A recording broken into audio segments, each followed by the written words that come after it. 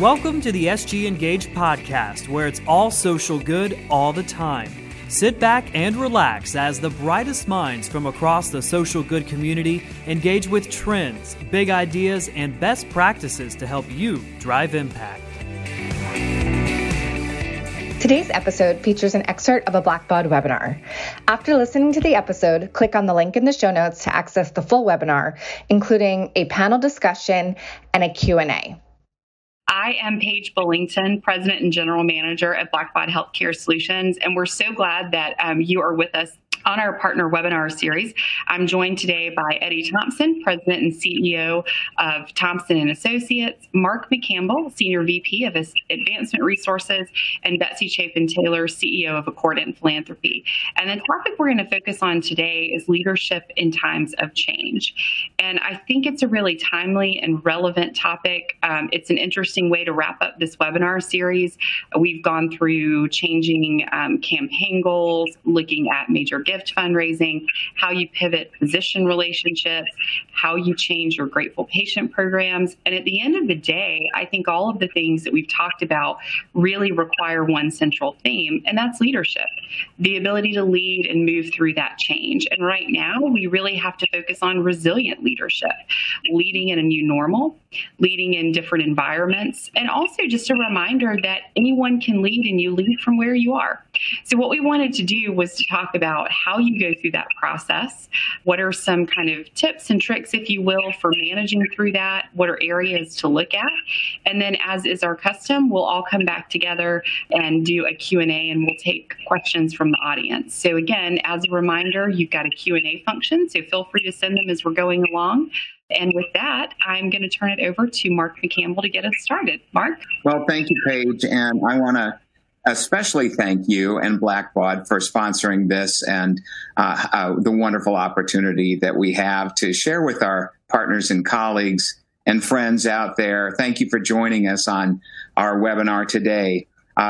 Just a thought around leadership and its importance from a very high level, and then we're going to move on from here. I just heard about some research that was done in Europe in terms of Google searches, and this was just recently released. It turns out that Google searches on prayer have doubled for every 80,000 cases of COVID-19 that are announced. So what this says to me is perhaps people aren't turning to religion or turning to prayer, but they're certainly looking for something outside of themselves and probably thinking about what can I turn to in times of change when the things that I'm relying on or the things that I'm used to looking to for security are different and may not be there anymore. And so when I think about leadership from that angle, from that perspective, I go to the opportunity that I've had to work with some of our brilliant healthcare leaders across North America. And I want to point out that Carl Armato, who is the president and CEO of the Novant Health System, has demonstrated incredible values and commitment to people in himself, in his team, and in the things and actions that he takes at Novant. And a demonstration of that depth of leadership that he has and that commitment to people came in the fact that Novant transferred $10 million into a fund to provide relief assistance for healthcare workers, our healthcare heroes on the front lines.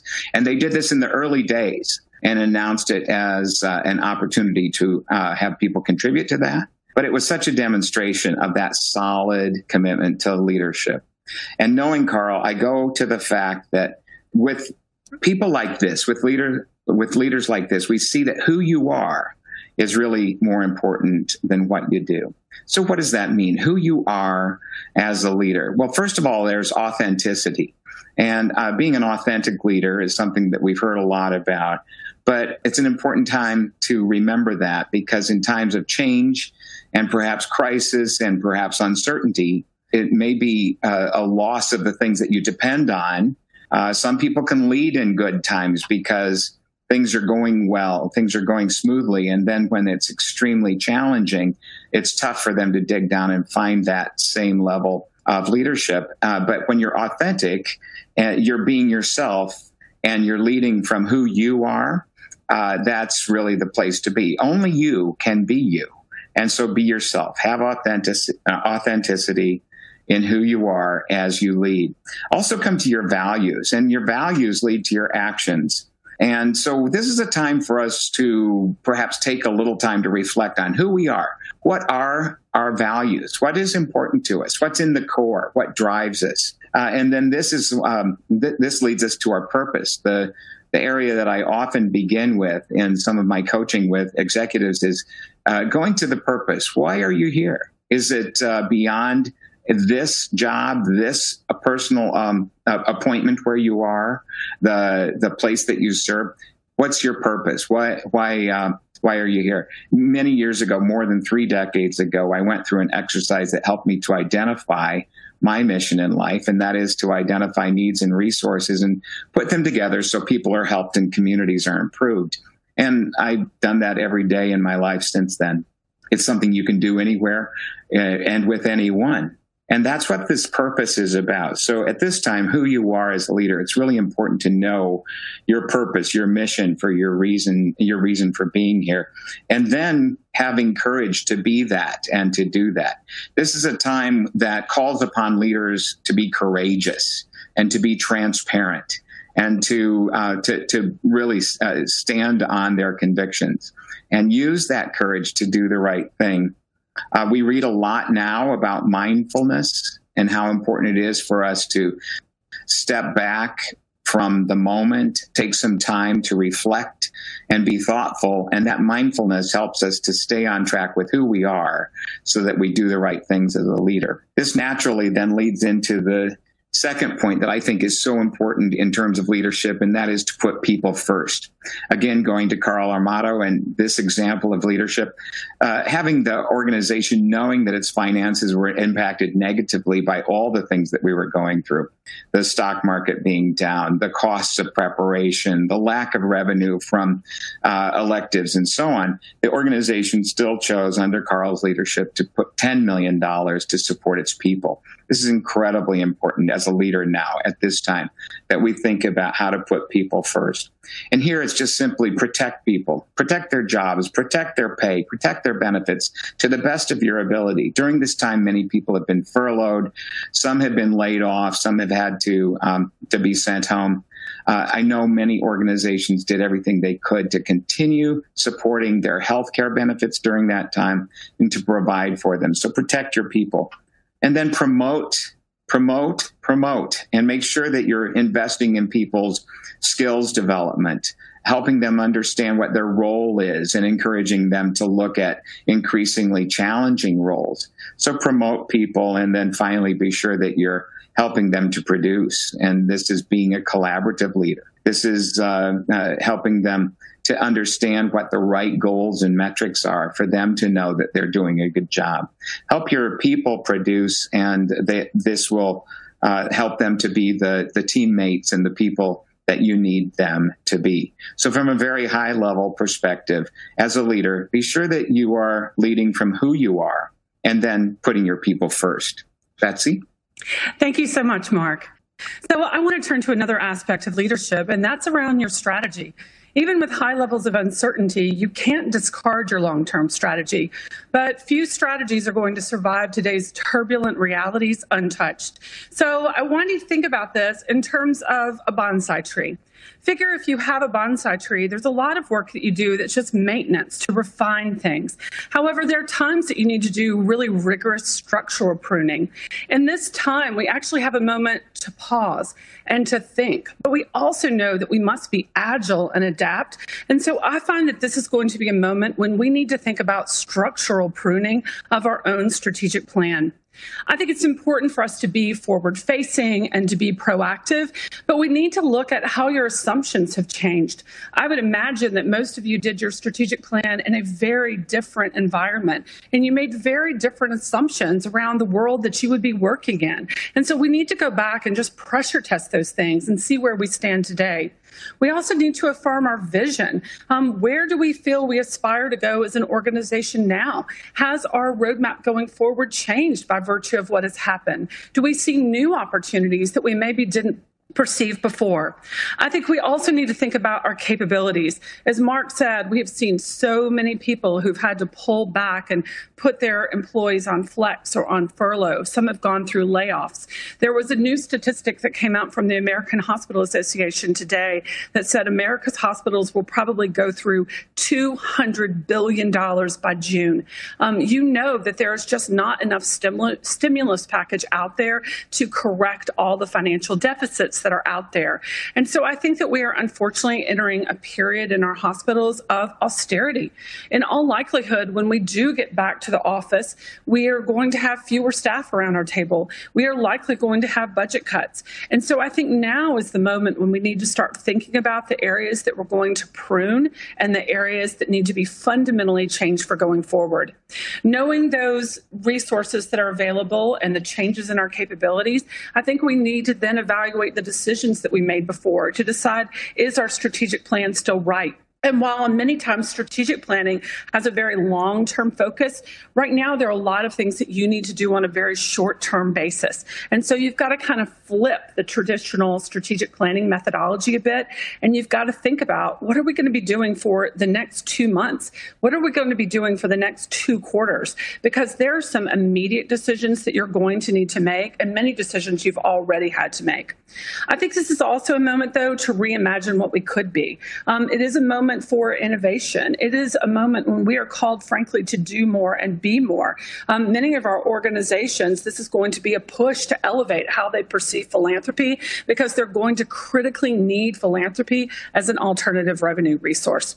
So once you've gone through and kind of refine your plan, then you've got to really stick staunchly to maintaining focus. We know that we've got to make sure we are pushing things forward in a proactive and thoughtful way. So maybe you take this time, as we have slowed down a little bit, to think, to strategize, and to plan for the future. The other thing I want to encourage you to do is to connect meaningfully. One of the things that we often see is that we do a good job even kind of managing up to our C-suite, but we don't always think about growing laterally in our organizations. I think this is also a time that we need to rethink some of the relationships that we've built sideways. What is the quality of the relationship you have with your patient experience officer, with your chief medical officer, with your chief nursing officer? As we come out of this, we know that physicians and nurses and clinicians are frankly going to be in worse shape than they were going into this. And going into this, 50% of physicians and 40% of nurses said they were exhibiting multiple signs of burnout.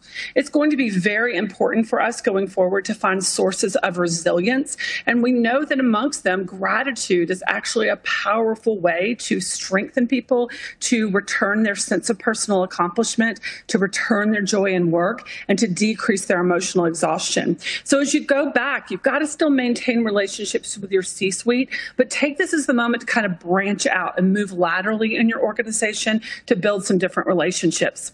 Now, I don't want to leave your C-suite out, though. I think many of you need to go back and demonstrate to your chief executive officer, particularly, how you are relevant. You also, frankly, need to be staunchly committed to staying in your lane. I've talked to a lot of leaders who have been very kind-hearted about assuming different roles during this period of time, that they've been manning a door or collecting pizza coming in the doors. I think you need to talk about the fact that philanthropy is going to be vital for going forward, and that you are responsible for safeguarding and strengthening a strategic resource for this organization. And so while you and your team may be socially agile and they know that you would step up and do anything well, you need to be very sure that they understand that your highest and best use in your calling is to really safeguard philanthropy. Finally, I want to share a thought for you that I will admit is a little bit of tough love. And I hope that you know that I say this to you with a great deal of loyalty. But I've talked to too many people that you have such a great sense of despair or paralysis, that you're waiting for normal, and that you think that normal is going to come in June or July. But I think that we all know the world is not going to snap back to normal. It is going to be a slow and arduous journey back to the way we were, if we ever get there. And so you can't keep waiting. You cannot be sitting on the pause button waiting to take action. Too many of you are delaying your work around campaigns or clinician engagement or major gift efforts that need to go forward now. If you believe that your mission is important, if you believe that philanthropy is part of the financial solution, then you must act. And so I would call upon you to rise, to step up on this moment.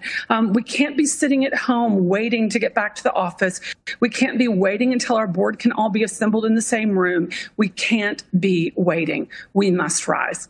I wish you courage on this journey, and I thank you for your leadership. And I'll pass it to Eddie. Oh, thank you, Bessie. Our thoughts are right in line with each other. I want to suggest 3 quick things. I need to go back a slide, sorry. That I think is important. It's part of redefining, as Betsy has mentioned it, and for some reason, there you go. I want to make a suggestion that we really pause at this moment and think about some really important strategic decisions. And one of the things I've noticed in working with healthcare in the number of years now is that a lot of organizations have an executive committee that works with the executive director or whatever the nomenclature may be. But unlike higher education, I see very few boards that have a board management committee. So I have a lot of detail on here. I'm not going to take time to cover it. You'll be able to look at it in your slides. But I really, really want to encourage you, as part of this redefining who we are and really thinking through what we need to look like in the future, that you really consider a board management committee. So a executive committee works vertically. A board management committee works horizontally within the board. Its task is to make sure that the board is functioning appropriately. And when you think about it, it's very hard for a person who is a staff person to manage volunteers this way. So it's one of the things I think that we really ought to think about, and we have some support material in the resources that defines what a board management committee does. I really want to encourage you. It's really important that you look at having a board management committee. What we see sometimes is a board will have a nominating committee, and that's part of the task of a board management committee. But the reality is a board management committee's responsibility is to hold the board and every board member accountable. So I really want to encourage you, as you start thinking about redefining your organization, that you ponder building within your organizational structure a board management committee. I also want to suggest this is a time for us to really be thinking about how we're going to go after gifts in the future. And I want to encourage you to reconsider having perpetual naming rights. You know, for so many of us who've gone through organizations that have been around for quite a while, we've run into a situation where a building had to be torn down and it's named after someone. We don't know what to do about the family. And what we're seeing now is an interesting trend that you ought to think about as you redefine the organization going forward. Should we have perpetual naming rights? So what we're seeing are organizations that are limiting naming rights to a term of years. Maybe 25 years, maybe 50 years, but a specific amount of time. And I think this is really wise. When you stop and think about it, most people, in fact, I have never had a donor saying they wanted the naming right to be perpetual, forever, never to end. I can't. The thousands of gifts I've worked on, I've never heard that. People understand that organizations change, and so does the environment. So consider whether or not you need to have perpetual naming rights. And then the last thing I'd like to cover before we get to our panel is using board members as fundraisers. Now, you may disagree with this, but I would like to ask you to hear me through. Too often we ask board members who've never been trained to go out and solicit a gift. Now, I don't know how many on the call today are pilots, but I can leave here from Nashville and head towards, let's say, Miami Beach. And I can go different altitudes, different vectors, different courses. But when I get near the airport, let's say in Miami, I have to have a specific approach, certain elevations at certain times in order to land the plane safely, no matter what the weather is. Too often, fundraising is too nebulous. We just take off without a plan. And I believe that very often board members are not trained fundraisers. Now, there are exceptions to this. But I would rather go out and have them to use their influence as a sphere of influence to get me in the room, maybe be there with me when I ask for a gift. You know, the rule of 1/3. 1/3 will do what you ask, 1/3 will think about it, and 1/3 simply will not do it. We need to find, if you're going to use a board member to solicit a gift, you really need to think now about how you're going to approach that in the future. And also, it's really important at this time, especially at this time with all the tax changes, that you go back and consider your gift acceptance policies. So that's what I would offer today, those 3 simple points, but I hope that you'll consider them and think about them going forward.